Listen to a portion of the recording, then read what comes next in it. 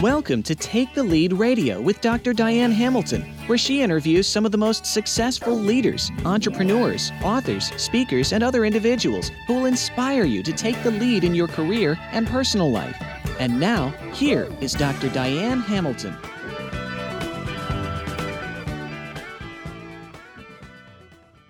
Welcome to Take the Lead Radio. This is Dr. Diane Hamilton, and I'm so glad you joined us today because we have Frederic Fabricius, who is a neuroscientist, keynote speaker, and award-winning author. I'm so excited to talk to her about her book, The Leading Brain. So stay tuned, and we'll be back right after this. Are you interested in finding out more about how HR professionals or leadership consultants can become certified to give the groundbreaking new Curiosity Code Index assessment? The certification program will provide the ability to administer the assessment at reduced rates. Participants will learn how to interpret the results of the CCI, as well as how to deliver an innovation plan workshop designed to improve curiosity, engagement, innovation, and productivity. To find out more, go to curiositycode.com. I am here with Frederica Fabricius, who is a neuroscientist, keynote speaker, award-winning author. She was trained at the Max Planck Institute for Brain Research and is an alumna of McKinsey & Company. She works with Fortune 500 companies around the globe to transform how they think, innovate, and navigate change. She's also the lead author of the book, The Leading Brain, Neuroscience Hacks to Work Smarter, Better, Happier. It's so nice to have you here. Hi, Diane. Thank you. Oh, I was looking forward to this. You're welcome. I chatted with Cosimo Turo, who told me, I guess we're both on the same speaker bureau together, and he was telling me how incredible you were, and I thought, oh, I want to have you on the show because thank you so much. I'm grateful that Cosimo made the connection. Oh, yeah. I could also check out your work. So it's been a mutual discovery, I would say. Well, we both are interested in some of the same things because I'm very interested in how behaviors impact innovation, engagement, and all my work was in curiosity and perception, which ties back to the brain and neuroscience, of course. Exactly. So I want to hear a little backstory on you, just because, that's quite an impressive background you have. I'm fascinated by what you do now, but what led to that? Well, here's how it was. Originally, I was always a very curious person. I still am, and I was always triggered by the question, why do people behave the way they do? Like, I just want to know, if two people are fighting, I want to understand why exactly those two don't get along. If two people fall in love, I want to know why those two and not just somebody else. Right. So I've always been triggered by that idea. And I think the answer can be found in the brain. So I thought, if I understand the brain, then I can understand people, and not just what they do, but why they do it. So that was my first step. I always wanted to become like a university professor, a scientist. Mm-hmm. And then once I was in the laboratory, I became so frustrated. I was like all day long in the laboratory with two monkeys who tried to bite me, and I never met any real people. So I felt like, okay, I'm learning a lot about the brain. Great, but I'm not making the world a better place. I'm not understanding people any better. I'm just kind of locked in here. So I felt like I had to break free. So I joined McKinsey instead. And that was a bit of a weird choice because as a psychologist, I had zero understanding of the marketplace and business, and so it made it even more intriguing for me to see what's going on, in big companies. And what puzzled me was that I discovered that everything I know about the brain is not applied in the workplace, or at least it wasn't when I started out. And I felt like people are not sleeping, people don't trust each other, there's a lot of inefficiency, people never move. And we know that exercise is important for the brain. So I felt that things could improve so much if people only learned a bit more about the brain. And here I am, that's my not so new mission, but that's what I discovered about 10 years ago, that's what I want to do. Well, I think what you've done is really fascinating, because that's what I always think when I watch Big Bang Theory here, which is a television show here, they have a scientist, Amy Farrah Fowler, who she cuts apart the brain, and that's her whole job. And I always thought of all the characters on that show, that I thought what she does is the most interesting. And but then again, like you, I would not want to be stuck in a lab with monkeys and some of that. So it's a challenge to know how to study this. I've had a lot of great psychologists on the show, Albert Bandura for one, which was amazing. Yeah. And you think about what leads to behavior. It motivated me when I wrote about curiosity to find out about what stops people from being curious. And the Max Planck Institute actually coined the term the curiosity gene. Did you have any thing to do with that when you were researching? No, I'm not. Unfortunately, I wish I could take credit now, but I studied different things. But of course, curiosity is linked to, for example, the dopamine system in the brain. Right. It's not everybody is equally curious. And I think it's very hard to make somebody who really lacks interested in something. It's better to use natural, innate abilities and make them stronger and foster environments where people keep their curiosity. Well, I found there were 4 things that inhibited curiosity, and they were fear, assumptions, which are really that voice in your head that tells you you're not going to be interested or whatever, and technology, over and underutilization of it, and environment, just people around us and how much what they say and what they do impacts us. Of course. But you mentioned neurochemicals like dopamine, and I noticed you focus a lot on some of those things, and I think it's really interesting because you hear a lot about dopamine, serotonin, you hear a lot about some of these things. And I remember I was a pharmaceutical rep for 15 years, so we had to study the synapses and all the things that I've since forgotten. But neurotransmitters are a big part of what makes us our behaviors, right? Of course. And neurotransmitters to a certain degree shape our personality. So it's so interesting, some people have a more active dopamine system, so they're curious and energetic and always want to learn about the next new thing. And other people, for example, have an active serotonin system, and they are more meticulous, detail oriented, risk averse, but in a positive way, because you don't want everybody jumping off a cliff. And so it's also good to have these different traits. And people differ in their genetic makeup, and I think it's important to be aware of these differences, because otherwise it's so easy to become frustrated by people who are different from ourselves. Like, for example, the other day I had a client, and she wanted to fact check, not fact check, that's the wrong word, but she wanted to remove all of the jokes of my script, of my keynote, because she was afraid that they could be misunderstood. And I assure you, there was nothing racist or sexist or really offensive. It was really innocent little jokes to make people feel entertained. And she was so risk averse. Oh, what if they don't understand it? And at first I was really thinking like, oh my God, leave me alone. And then I was thinking, of course, it's a serotonin. She's just making sure nothing goes wrong. We need people who check those things. It's okay. Not everybody. So I think it helps us to actually have more appreciation for other people's behavior when it's not exactly the same approach we would have to things. What was it? I noticed you called it dopamine, the Kim Kardashian of neurotransmitters. Is it something simplistic like that she would stop, tell me a joke that she had a problem with. Well, one of the jokes I had, so here it is, it was during, the lockdown and the pandemic, and people were really frustrated. And research shows that some people are really lonely, and some of their associates, it's a big consulting company, are really lonely. They're stuck at home. And I said, I cannot tell you to go out and meet people, then that's just not something I can tell people to do at the moment. Right. But here's something that does work and that people in Iceland do. They go and hug trees. And I'm serious about this. Apparently, when you hug a tree, you release oxytocin, which gives you that feeling of bonding and love and, trust and well-being. And you release dopamine, which gives you a real boost, of motivation and innovation and feeling great.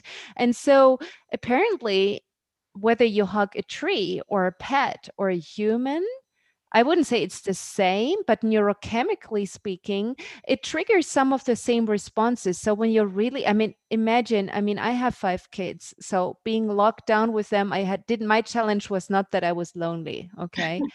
So, but for some other people, imagine you're single and you're in a city where you cannot leave even the house for an hour.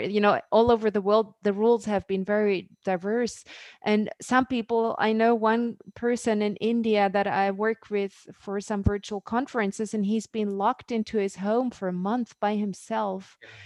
I would recommend hugging a tree rather than killing yourself. I'm a bit Right. Of course, it won't solve your loneliness, but maybe you should get a cat or a dog or find some living being you can connect to. And she said, we cannot tell people to hug a tree. And I said, well, people are going to see it as a joke, and it's going to be a bit of a curiosity that people in Iceland have been doing it for real, and the authorities. So it's more a little bit of. That's so benign. I'm surprised. Yeah. Wow. So she said, no, we cannot tell this. And then I had, for example, I had the intention of starting off the session with saying, does your boss think that now that you're working from home, you're just laying on the couch and eating chips all day and watching Netflix? Or does your boss really believe you're working? Because, research shows that people work 20% more than before. So all of these concerns that people don't work when working from home, they're just not relevant. But I want to, because we all know these bosses that try to control people, that don't think you're working if they can't see you. That's a real problem. And I wanted to start off with a little bit of a joke, like, is he a boss like this? And then, no, we can't say this. What if they have a boss that's like this? And I said, well, then they're going to laugh about it. Right. So what was this that you were speaking? Where was this? Where this was? Yeah. I'm not gonna say. I didn't mean the company, but I meant the country. I wondered if Europe, but Europe, even all over the world, I would say many different countries, a big region. And the interesting thing is that I would say that my client myself is wonderful. I just think the climate was for a moment so full of fear that people didn't know what was okay to say anymore. It became like so extreme that everybody was so paranoid and really freaked out by the situation that I think they felt like they needed to be 100% sure that nobody could misunderstand anything. And of course, if you do that, you can't open your mouth anymore. Yeah, it's getting to be a lot different of what you can say, what you can't say. But yes, it's a different time. But, I think, though, all the things you're talking about to help people with those examples are really important. And you wrote this book, which I find really, a great book. I know you tell stories and you give examples of different things. But I like that you talk about a lot of the the neurotransmitters and different things right off the bat. There was some of the stuff I was reading, because I think we hear a lot about how much people need, what you can take this and get more dopamine, you could take this and get more serotonin, you could get this. And as you mentioned, we're all different. And when I used to train teams in the day when Myers-Briggs was popular, we used to, what I found useful about it, even though a lot of people don't look at it as that great of an instrument, but what I found useful about it at the time was not so much that you found out what you were, but you found out what other people were, so that you could see the the opposite of you, the dichotomies of personalities. And I think that we all expect, that other people are going to think the way we do or be the way we are. And that's why I guess I focus on studying on perception as well. How much is it important that we work on developing our levels of dopamine or our levels of serotonin, or are we just trying to be like other people? And you know what I mean? Is this something that we should be developing in ourselves? Should we try to eat all the foods that give us the most of all this? Or what do you think about that? Such a great question. I think it's both. So, first of all, it's always good to keep your dopamine levels up. As we age, they all go down. And, it's good to have good dopamine levels because that can prevent dementia. It's good to have good serotonin levels. We know that people who don't have enough very often are depressed, and that there's a correlation. And so, of course, it's good to keep your dopamine levels up with a healthy diet, with exercise, with enough sleep, not too much stress, positive experiences, things that trigger our brain and that stimulate us. At the same time, I think it's important to not try to be someone else, or I think it's much better to have a strength-based approach. And I think that's also something the Myers-Briggs people have. Even though the tool is a bit under fire, still, I think they were the first to have that idea that everyone is different and we should appreciate and value that.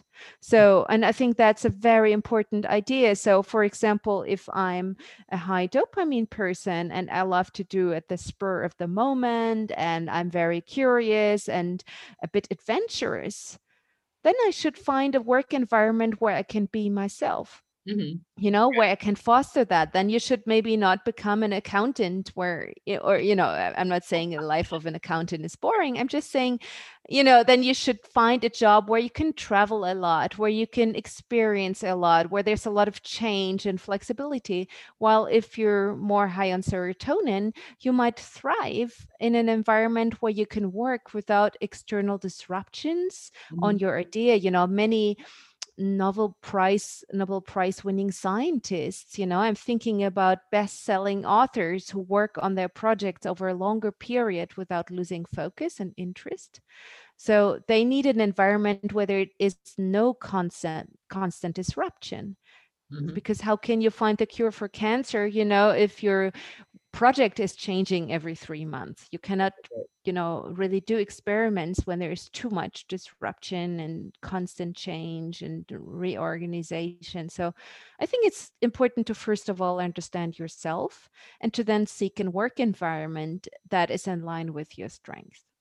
Well, I think that's really interesting. I had Tom Rath on the show, the Strengths Finders guy, and I love that. it's fun to look at these different, what we're good at, what we could explore, and I did ask him, do we just avoid our weaknesses? He didn't advocate that, but I mean, it's looking at the things that you're really good at and focusing on alignment, like you were saying. And I think my interest is just personality assessing in general was really fascinating to me. I actually wrote a book many years ago with my daughter about the different personality assessments, and Rath's was in there. But I think that there's so much in the brain that people are trying to get this peak of performance. And then as a pharmaceutical rep, I would be like calling on doctors who'd be popping Prozacs and different things to lose weight while I'm talking to them, or, Wow. Yeah. things. And it's kind of scary what's out there when you see behind the curtain. But, are we getting people trying so hard that we're running into serotonin syndrome, or I mean, do we need all of these drugs that people are trying to take, or can, you know what I mean? Are we expecting a level that's just not realistic? I would never take these drugs. And you know why? Because our brain is so much more complex. So, for example, when people take selective serotonin reuptake inhibitors, which is an antidepressant, Right. then they suppress dopamine activity in the brain, and then they can't feel romance anymore and passion and fall in love. And, I'm not saying you shouldn't take antidepressant if you're really depressed and this saves your life. Of course, you should take it. Okay. And if you have a medical condition, your doctor tells you to take it, go for it. But personally, I would never take anything that alters my neurotransmitter levels artificially, because everything is connected. And I think there's so many wonderful natural ways to enhance your serotonin levels or dopamine levels. To give you some examples, for example, if you do something nice for someone else, if you're generous and caring for, helping a person, your serotonin levels go up and makes you feel great. I mean, that's an easy way. Or you could go and exercise physically, and then your dopamine levels go up. And what's not to like about it? There's no side effects. It's only positive, and it's natural. So, and it's for free. Yeah. So there's so many things we can do. You can expose yourself to sunlight in the morning, and then your serotonin levels go up, and then your melatonin is triggered, and so you have less trouble falling asleep in the evening. That's great too. That's much better than taking sleep medication. So Right. there's so many natural ways, and I'm very passionate about letting people know about these natural ways because I mean, let's face it, the pharmaceutical industry has a lot of money and a lot of lobbyism. Of course, they're not going to tell us about these natural alternatives. Right. It's fun. When I was in pharmaceutical sales, I thought what I found fascinating was they would do a study, and as you and I probably, I haven't seen your peer-reviewed research, but as you know, that peer-reviewed Yeah. research is, you have everybody look at this and make sure it's valid. And you get this research Yeah. journal publish you, and then I would look at the marketing campaign since I'm more a sales marketing person at that time. And I was looking at that going, there was only one line in that entire peer reviewed journal that said this, but then there's an entire marketing campaign. You know what I mean? So it looks Yeah. like it does these amazing things, but there was really just one little tiny aspect of it in the research. So some things are really blown up and made great, and by these companies. And it's just, that's just marketing and it's business. And I don't know if a lot of people recognize that. But Yeah. Yeah.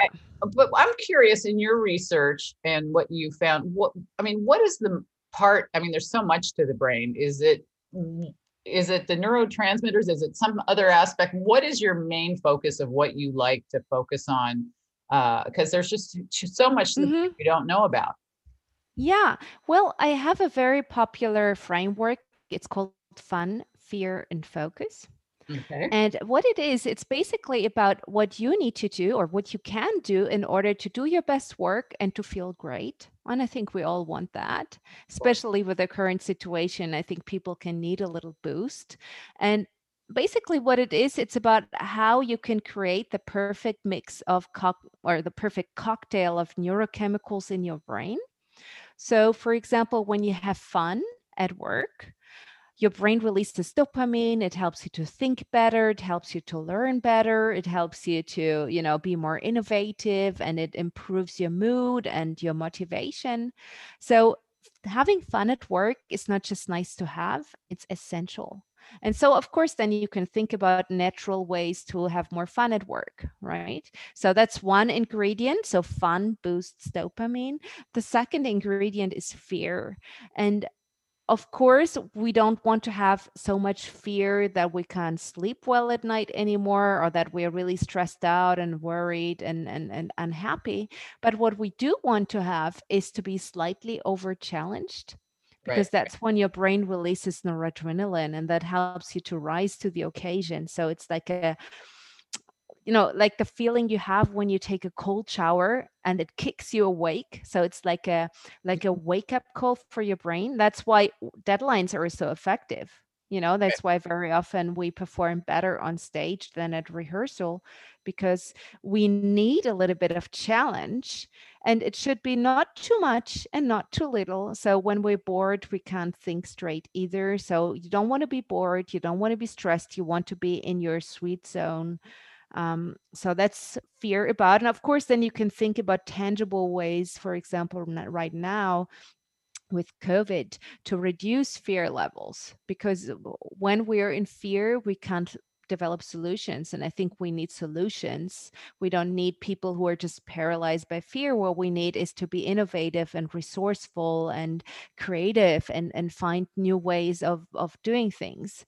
right? Mhm. So, and last but not least, focus. We're so distracted, we're multitasking, we're constantly hooked to technology, and in the end we lose our focus, and that's a problem because our brain needs focus to do our best work. Acetylcholine, which is another neurotransmitter, is released when we're fully focused. And it's a bit like a spotlight. It highlights your most important thoughts and it leaves everything else in the dark.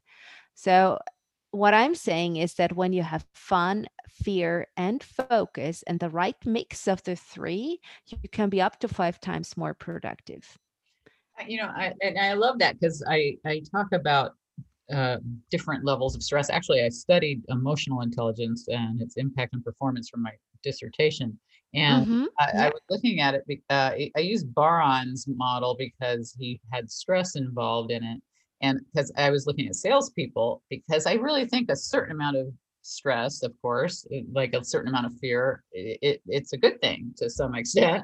And I like that pushing myself to the level where if you're just if everything's just so easy and it's just boring, you want to have a little bit of a, a a push. But everybody's perception of what they find challenging or hard, or you can give two people in the same job position the same thing, and one person will be done in 5 seconds and think it's nothing, and the other person freaks out and thinks it's the hardest thing in the world.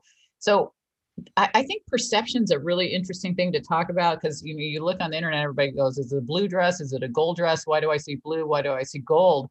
But why do you think we have such different perceptions of the world, of what's stressful, what's not, what we Mhm. fear? I think it has to do with neurodiversity.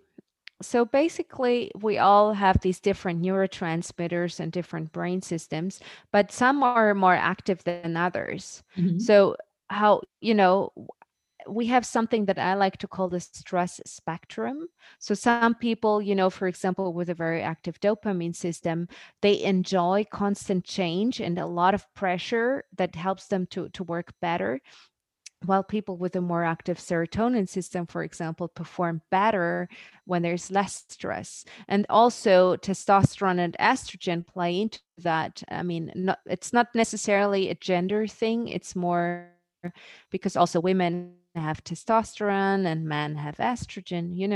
But Mhm. depending on which mix you have in your brain and which chemicals shaped your brain architecture, you will react differently to certain situations. To give you one example, I used to have a colleague who loved traveling the world. We were on the road 24/7, 5 days a week, waking up in a different country or city every morning. And he loved it, and I felt stressed out.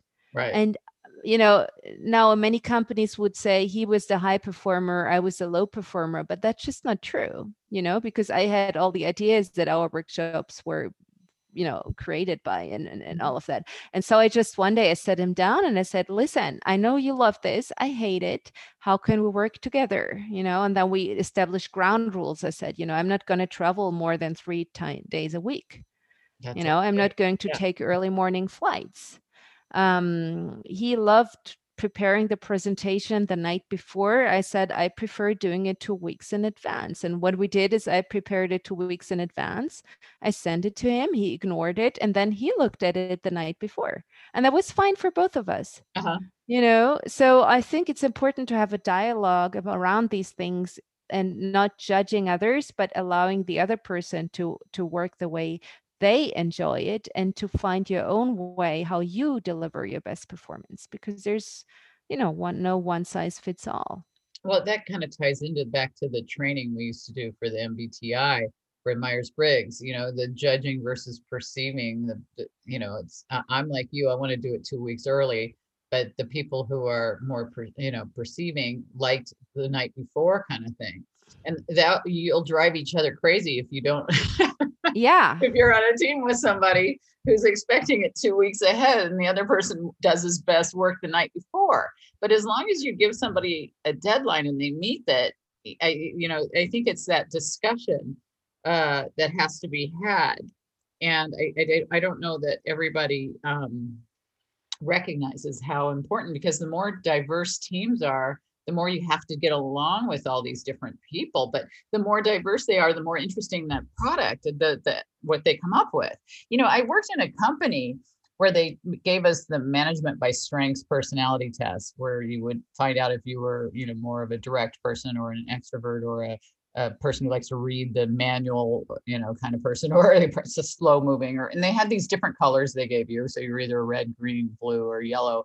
And we had to put our color on our cubicle so other people knew our preferences for how we like to interact. And part of me thought, it's weird to put people and stereotype them into a box. And then part of me found it helpful so that you didn't go to somebody who wanted data and not give them data. What do you think about that kind of thing? Do you think that it helps to know what other people are, or do you think you're categorizing them too much and trying to put them into a box? Here's what I think. So, if you go to a restaurant, and let's say you're a vegetarian like me, and and then you go to the restaurant and they say, 70% of our customers love the meat burger, so we're going to serve it to you because, that's our best bet. And how happy would you be? So I rather have people know what I like, and then they can deliver that. And, I can be myself rather than not talking about these things, and then you get the burger when you would rather have the tofu. So, in a work situation, I think it's inevitable to talk about these things. And I think we can do it in a respectful way. We don't have to exploit people's privacy or stereotype them. It's more a thing of, what would you like to do more of? What would you like to do less of? Which kind of situations put you into flow and which kind of situations stress you out. You cannot guess what other people have in their heads. It's impossible to, as a leader, especially if you're managing many people, it's very hard to know what they want if they don't tell you. Right. So I think it's good to have these open discussions in order to help people feel well at work. It's frustrating when you have to live up to somebody else's expectations. So I'm a big believer in, that it's good to do these workshops on diversity and test people and do psychometric tests. Of course, always with the understanding that every person is unique and stereotyping isn't getting us anywhere. Yeah. I think that it's really helpful to me. I guess the assessments that I've created are more like, here's your level and here's what's stopping you and here's how you can move forward. But even the assessments like DISC or MBTI, you're finding out, I think they're helpful more about finding out what the other people are than what you are, because I think you know what you are, who you are, because right. you answer to self-assessment. I think it's kind of entertaining to me that when people get their personal assessment back, that they answered the questions and they're surprised by the results, because you kind of know who you are. I would think you answered the questions. But what was interesting to me about you is that you were fluent in 6 languages, and my daughter can speak, I think, 4, sometimes a little bit of 5 languages. And that's an interesting quality. Now, what part of the brain helped you with that? And do you think that people are naturally inclined to be good in that? Or is this something that is specific to some people that have better development in the brain? Well, how can you become fluent in a new language? I think, of course, some people are more gifted than others. But at the same time, everybody can do it. Otherwise, children wouldn't be able to learn to speak. There would be some who never learn it. And though everyone learns it, it's in our brains. We have a built-in language learning system. And I think there's a couple of things you can do. So first of all, I never studied grammar. Yeah. Why don't I study grammar? Children don't need grammar to learn to speak correctly. I think people get so focused on these rules of grammar, and then they still can't speak a single sentence.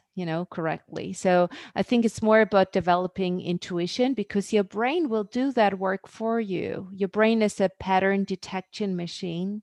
So when you expose yourself to a language, your brain will intuitively pick up the rules of grammar, and then you will develop an intuition. You will just think, this didn't sound right. It didn't feel right. And that's your brain telling you that a grammar rule is violated. It's much more effective, though, to expose yourself to the language than to study the rules. What is your Because native when, language? I'm curious. sorry? What is your native language? What were you? Oh, I'm German. I'm German. So my native language is And German. then And what else then do you speak? I'm curious.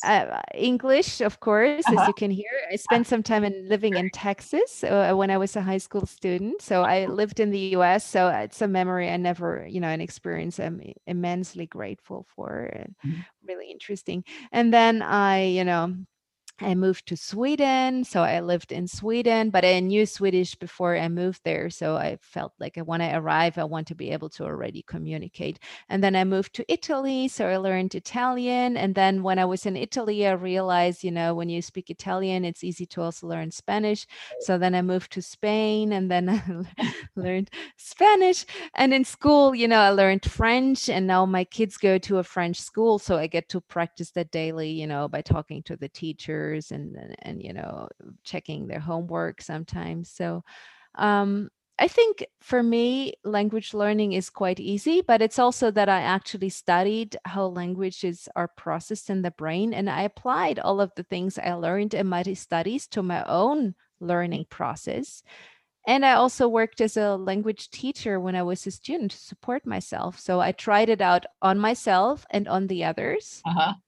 And Well, and I actually have a full book ready in my head on how to learn a foreign language. It's just that my agent thinks, my book agent mhm. doesn't think there's a market for it, because in the US, people can get by with English and maybe some Spanish, Uh-huh. and there's no real interest and need for such a book.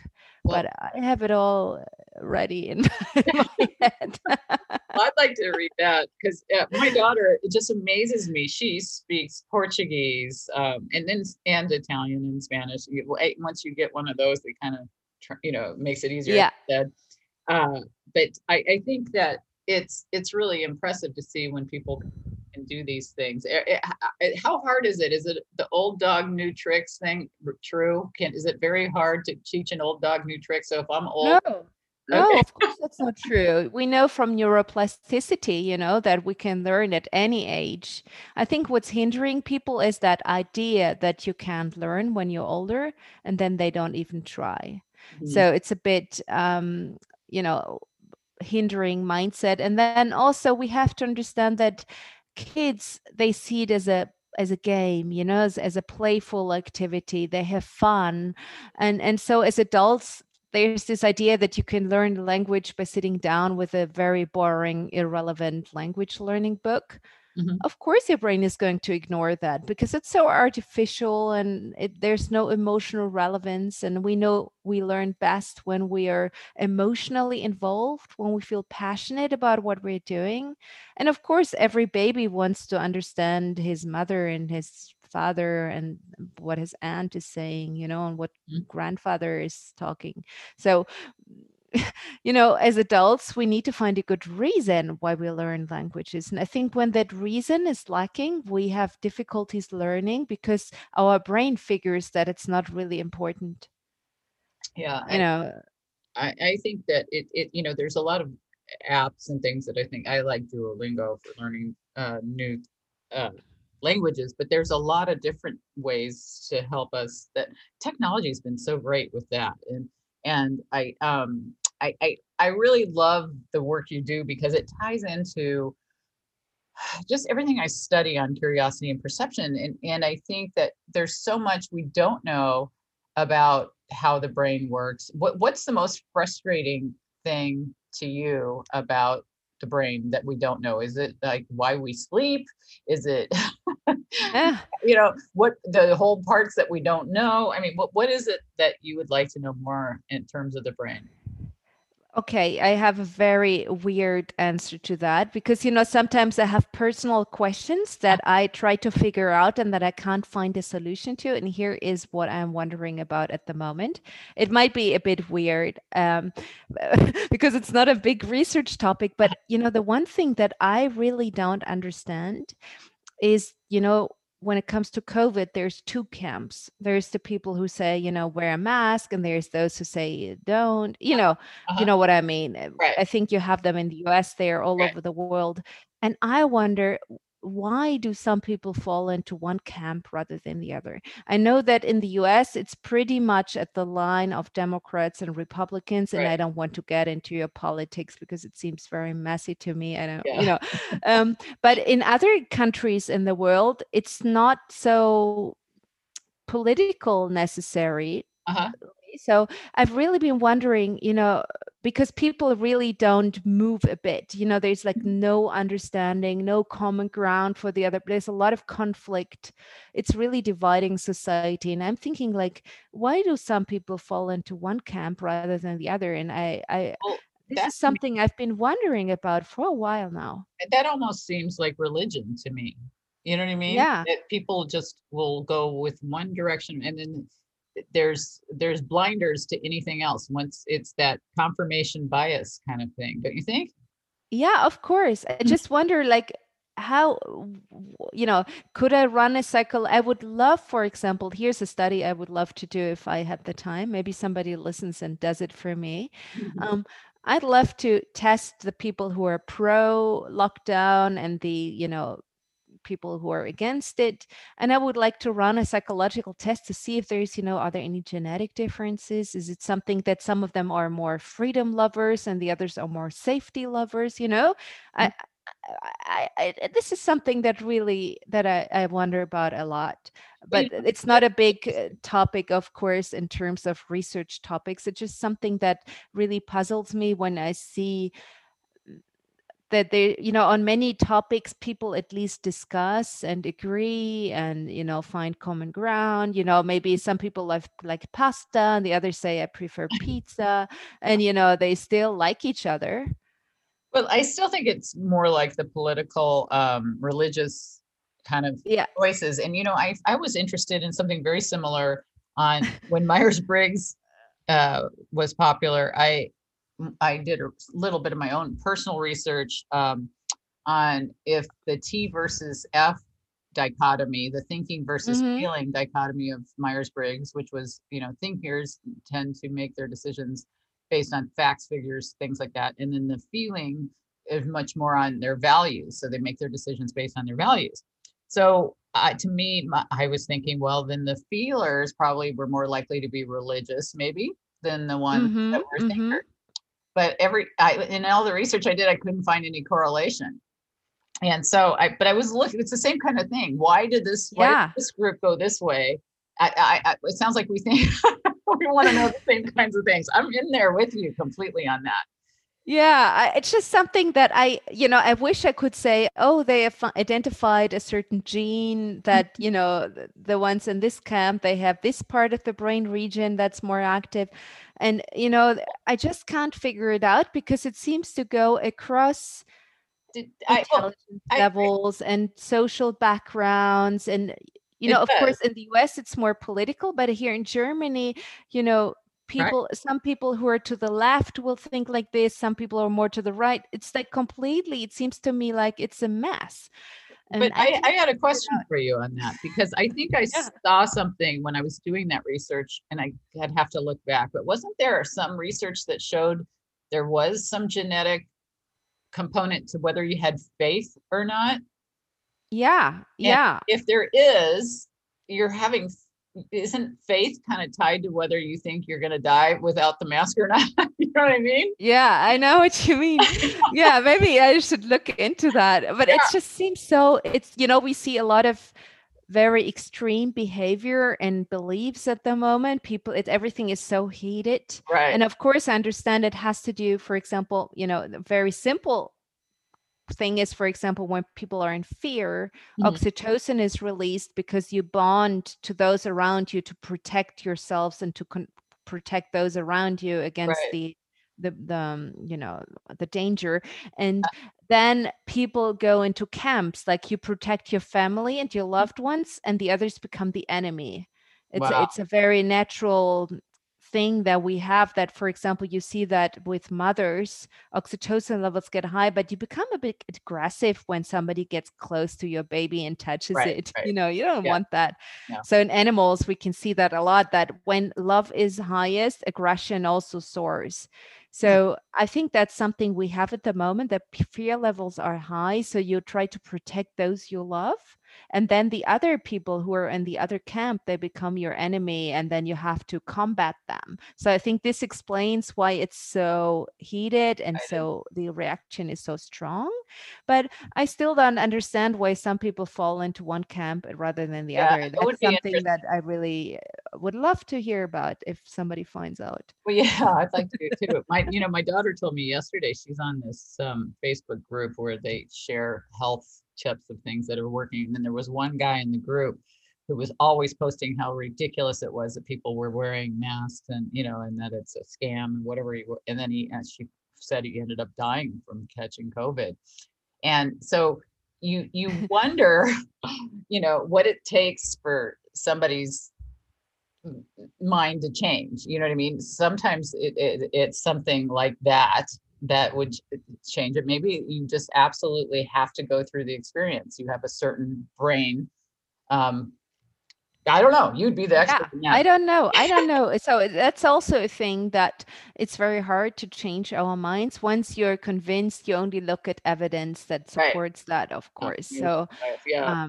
It, as you said, confirmation bias and changing your mind is very difficult. I think it happens very often when somebody whom you really trust and like discusses with you. I think we have a hard time accepting feedback from strangers who don't have our best interest at heart. right. Right. So, if I go on the street and I say to somebody that I don't know and lecture that person about COVID, I think that's going to be a difficult conversation. Oh yeah. But if I talk to somebody I love who's close to me, then maybe I think there's a higher chance that people would listen.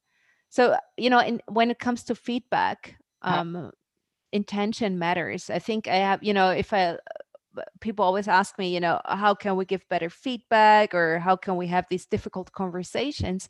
And I think it's all about intentions.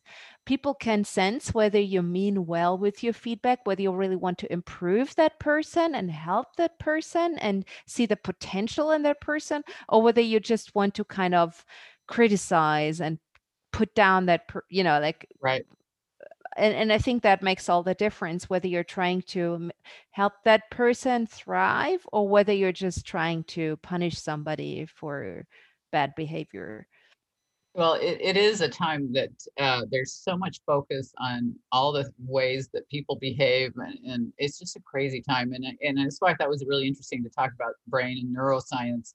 And in our last couple minutes, I wanted, since we've talked so much about the brain, there's so much gut brain discussions, and how much did it make you want to start studying the gut or the stomach lining, or after you started to see the connection Uh-huh.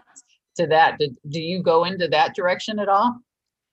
A little bit. I know there's a very strong brain gut connection, and I think the microbiome is extremely interesting. And I think there's going to be an explosion of research in that area in the upcoming decade, because we're only at the very beginning, the bacteria and how they influence our health and even our mental state. Mhm. I'm not an expert on gut health, but I do think that nutrition, of course, makes a big difference. Mhm. Yeah. We should all think about getting enough probiotics and prebiotics so that our gut health is in a good state, because that really can influence our entire health and well-being. Yeah. And people didn't know that 10 years ago. It's really interesting. My husband's a physician, so I get to hear a lot about that from him. And I've had Naveen James on the show. He's been on the show about Biome, which is his company that deals with that. But I really think it's just a discussion that comes up when you talk about the brain, and I think that everything you're working on is so fascinating, and I really enjoy this conversation. And I think a lot of people are going to want to get your book or follow you. Is there a way to reach you that you want to share, or a website, or anything you'd like to share? Yeah. So my website is fabulous-brain.com. So fabulousbrain.com, but with a dash in the middle. And, I'm also on LinkedIn and Twitter and Facebook and Instagram. My name is very hard to spell, so that's why I have this website called fabulousbrain.com, because I thought if I tell people to go to my website, which is my name, nobody will find me. Right. So I want people to find me. I have that. And then, I'm most active on LinkedIn, I would say, because it's a business platform. Lots of my clients are there, but yeah, me too. I yeah. agree. Well, this was really interesting. Thank you so much for doing the show. I really enjoyed this. Thank you for making it such a fun experience. I think we have so much in common, shared interests. So I really enjoyed this. Well, I think Cosimo too. And we will be back right after this message. Do you know someone who might benefit from taking the Curiosity Code Index assessment? The CCI is the first and only assessment that determines the factors that inhibit curiosity. It's simple. If you recommend the assessment to someone else, you can receive 20% of the purchase price that they pay when they take the CCI through the link provided by you. To obtain the link and become an affiliate, please go to drdianehamilton.com/affiliate. Well, I'd really like to thank Frederica for being my guest today. We get so many great guests on this show, and I'd love it when we get into any of the just the psychological, brain-related type discussions. I mean, her work was so fascinating to me. We've had a lot of great psychologists on the show, like Albert Bandura and others, and every time I get to speak to any of these individuals who do this amazing research, it's always so inspiring, because I think it's really important to understand behaviors. We know that people are hired for their knowledge and fired for their behaviors. And if we could figure out what makes all these things make us tick, and what makes us interested in certain things and not interested in others, it all ties into my interest in curiosity. And so I studied some of the psychological aspects involved with curiosity, found that curiosity actually increases dopamine, which is the feel-good chemical, and we all want to feel good. And did see that people were living longer. There was a lot of benefits to improving curiosity. I always have leaders ask me about, what are the benefits to improving curiosity in the workplace? And we know it ties into engagement, innovation, productivity, and a lot of that. But there's also the health-related aspects that we were talking about here. But I think for true understanding of behaviors in the workplace, we have to learn more about the brain and our chemicals, of how they impact us. And loved all of our discussions today about that. I would like to see more research done. If anybody is listening to this and they do research in the area of innovation or engagement, I think that there's some great content out there. I know that Francesca Gino's research in HBR is really great to show connections between productivity and improving curiosity. But I'd like to see more. I think that it's kind of common sense if you think about it, of if you light the spark, you're going to include things like innovative ideas and more engagement if people are interested to look into things. So there's some of it there's a lot of anecdotal stories, and a lot of them are in my book, Cracking the Curiosity Code. And when I give talks, I also give a lot of anecdotal stories. But I'd love to see more research done, because I really think that there's so much behind that kicking in of the dopamine and how that makes you feel good, and that'll improve performance and everything else. So I think that there's a lot that you can find on my site. If you go to Develop Curiosity, .com, or just go to the drdianehamilton.com site. You can find the free courses and different things that I offer. If you don't see a drop-down menu of what you're looking for, make sure you scroll down to the bottom of the page, because we do have a lot of information down there, testimonials, a lot of other things that you can't have every menu item at the top. So make sure you look at the bottom for some of that. And take some time to explore the site. I think we have so much great information about, the importance of developing curiosity. But I think if you take the Curiosity Code Index, you can really find out the 4 factors that inhibit curiosity, which are fear, assumptions, technology, and environment. But it's a 36-question assessment that'll give you that feedback. Also on the site is the Perception Power Index, which will give you a combination of IQ, EQ, CQ for curiosity, and CQ for cultural quotients, pretty much, and the PQ, your perception quotient. You could find out how perception is an epic process. You're evaluating, predicting, interpreting, and correlating to make these conclusions, and how we perceive others is huge in the workplace. So I hope you take time to look at all this stuff on the site. And I hope you enjoyed today's episode, because I know I did. And I hope you enjoyed the next episode, and join us for the next episode of Take the Lead Radio.